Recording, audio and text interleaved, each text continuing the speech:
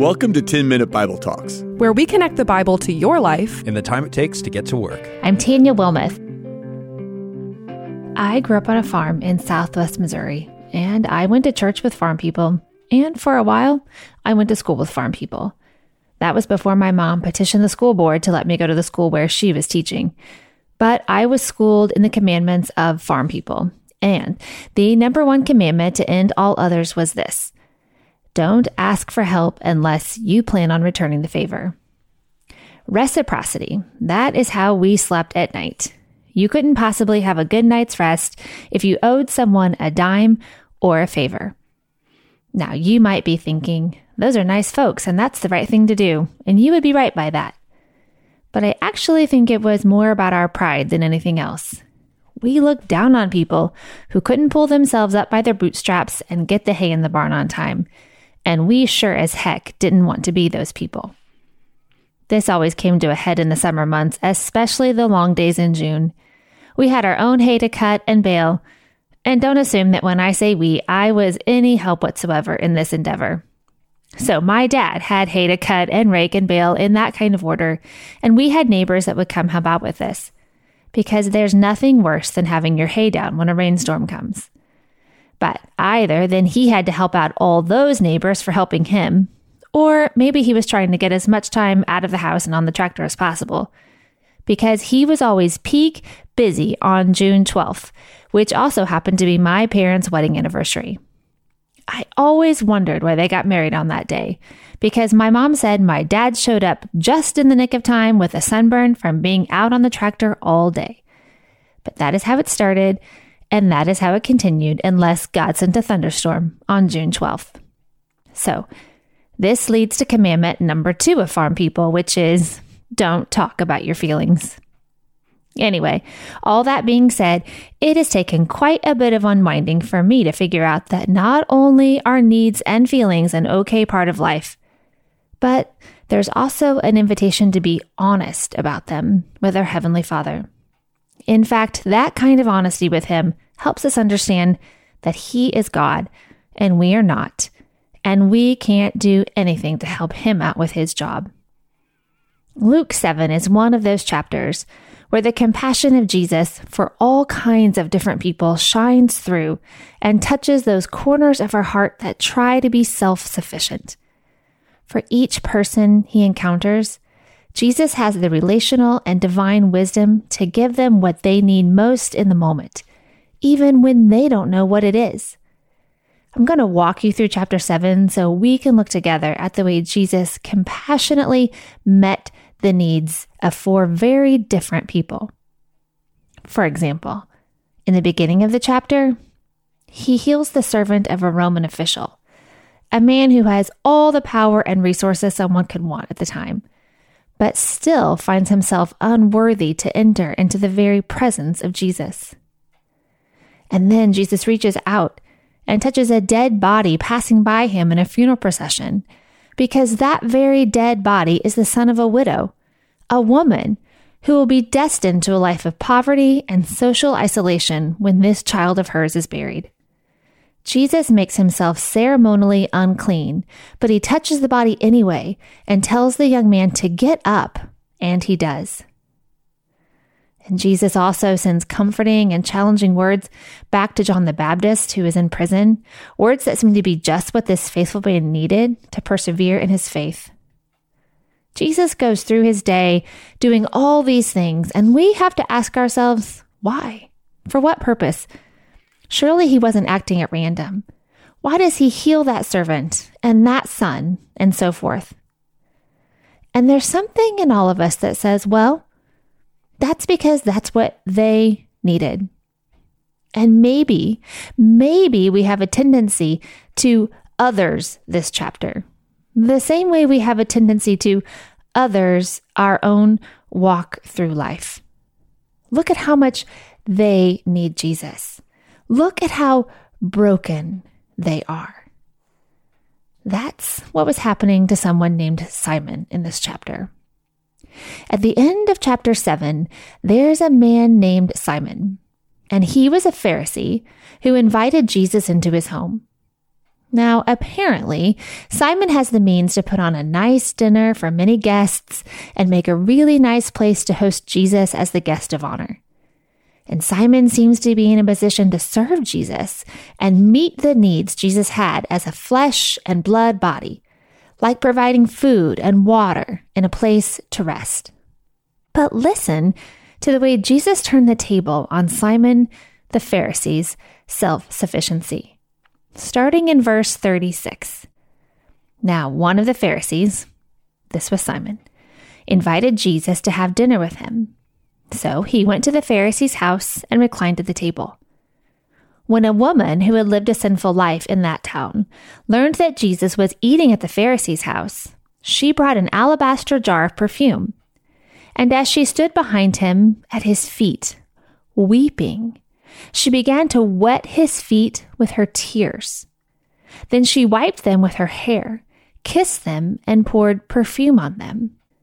When the Pharisee who had invited him saw this, he said to himself, "If this man were a prophet, he would know who is touching him and what kind of woman she is." Okay, notice the scripture said, while he was saying this to himself.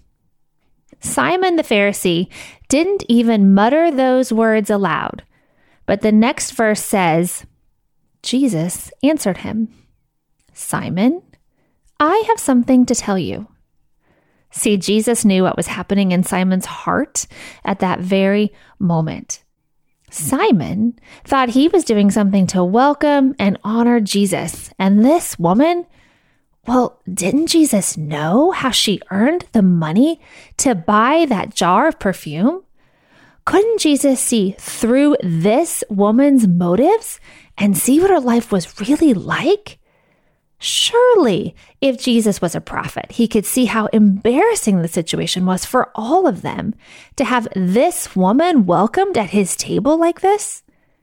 And all the while, Jesus was looking right into the deep, dark corners of Simon's heart, and he was giving him an invitation.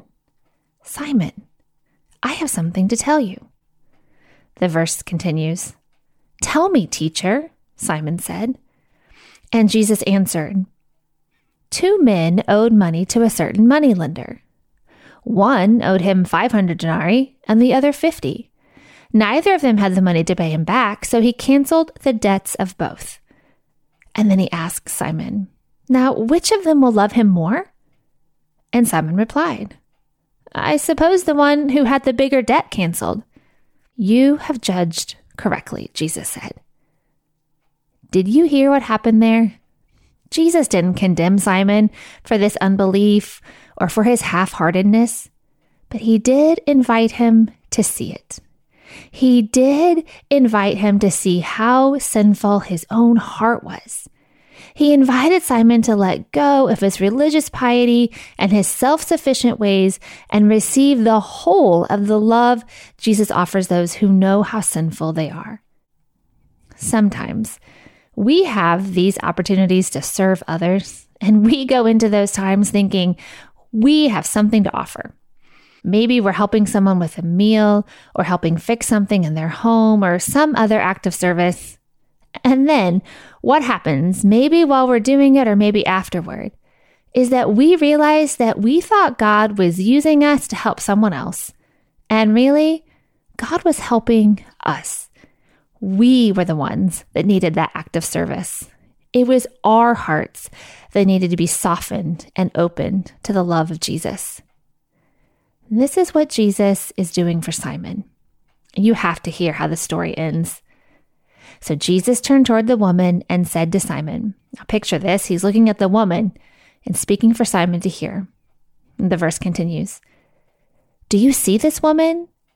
I came into your house. You did not give me any water for my feet, but she wet my feet with her tears and wiped them with her hair. You did not give me a kiss, but this woman from the time I entered has not stopped kissing my feet. You did not put oil on my head, but she has poured perfume on my head. Therefore, I tell you, her many sins have been forgiven, for she loved much." Then Jesus said to her, your sins are forgiven." And the other guests begin to say among themselves, "Who is this who even forgives sins?" And the chapter finishes. Jesus said to the woman, "Your faith has saved you. Go in peace." Now, Simon and his guests are still trying to figure out who Jesus is. They're still trying to sort out if he's a teacher or a prophet, and if they want to go all in on believing this man is the Messiah. But the woman already went all in. She went all in when she walked through that door. She didn't have anything to lose. She knew her position in society. She knew what these men thought of her. She knew how unwelcome she was in that home. She knew how unworthy she was in the presence of Jesus. She knew he loved her anyway. We can let our moral lives get in the way of going all in on Jesus. We can let our goodness stand between us and the extravagant love of Jesus. The woman, she had no barriers to keep her away from complete submission to Jesus. She had nothing to hide behind except for him. She let Jesus be the only reason she was welcome in that room. What about you? What do you hide behind?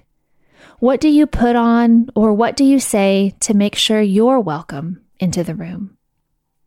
Paul, in Romans chapter 4, quotes Psalm 14 when he says, "There is no one righteous, not even one. There is no one who understands, no one who seeks God. All have turned away. They have together become worthless. There is no one who does good, not even one." Now, if God was on his throne scanning the whole of earth for all time, he would not find one person who was worthy to be in that room, in his presence at Simon the Pharisee's house. But we don't tend to think that's true about us. We want to say, there is something about me that makes God love me. There is something I can do to make him love me. We want to look at people like the woman with the perfume and say, that's not right. You should have stopped sinning before you came to Jesus. You should have earned money to buy that perfume the right way or not have brought it at all. But this is not what the gospel teaches us. There is no right way to come to Jesus because we are all completely unworthy. Luke chapter 7 is about how Jesus comes to us. He comes to the grieving, sinning, doubting hearts of people and cracks them open to receive his forgiveness and his love, to heal us, to give us hope that there is something so much better than these lives we've crafted. What are you holding on to other than Jesus? Is it the way you do the right thing at work? Okay, but what if you mess up? Is it the self-improvement things you're working on? Okay, but what if you disappoint yourself? Is it the way you stay out of trouble at school or home? Okay, but what if you get caught? Or what if someone saw what was going on inside your heart? Jesus wants you to know that those things can't save you. You can't depend on them. And even if you could, there would still be things in your heart that would expose you. But he knows those things and loves you anyway. He knows you are just as sinful as the woman with the perfume, maybe more so. And he wants to have a relationship with you. Have you, like that woman, gone all in on Jesus? Before you forget, sign up for the brand new TMBT newsletter. Hit the link in the show notes and you'll get an email every Wednesday that will help you beat the midweek slump and go deeper in your walk with Jesus. Thanks for listening.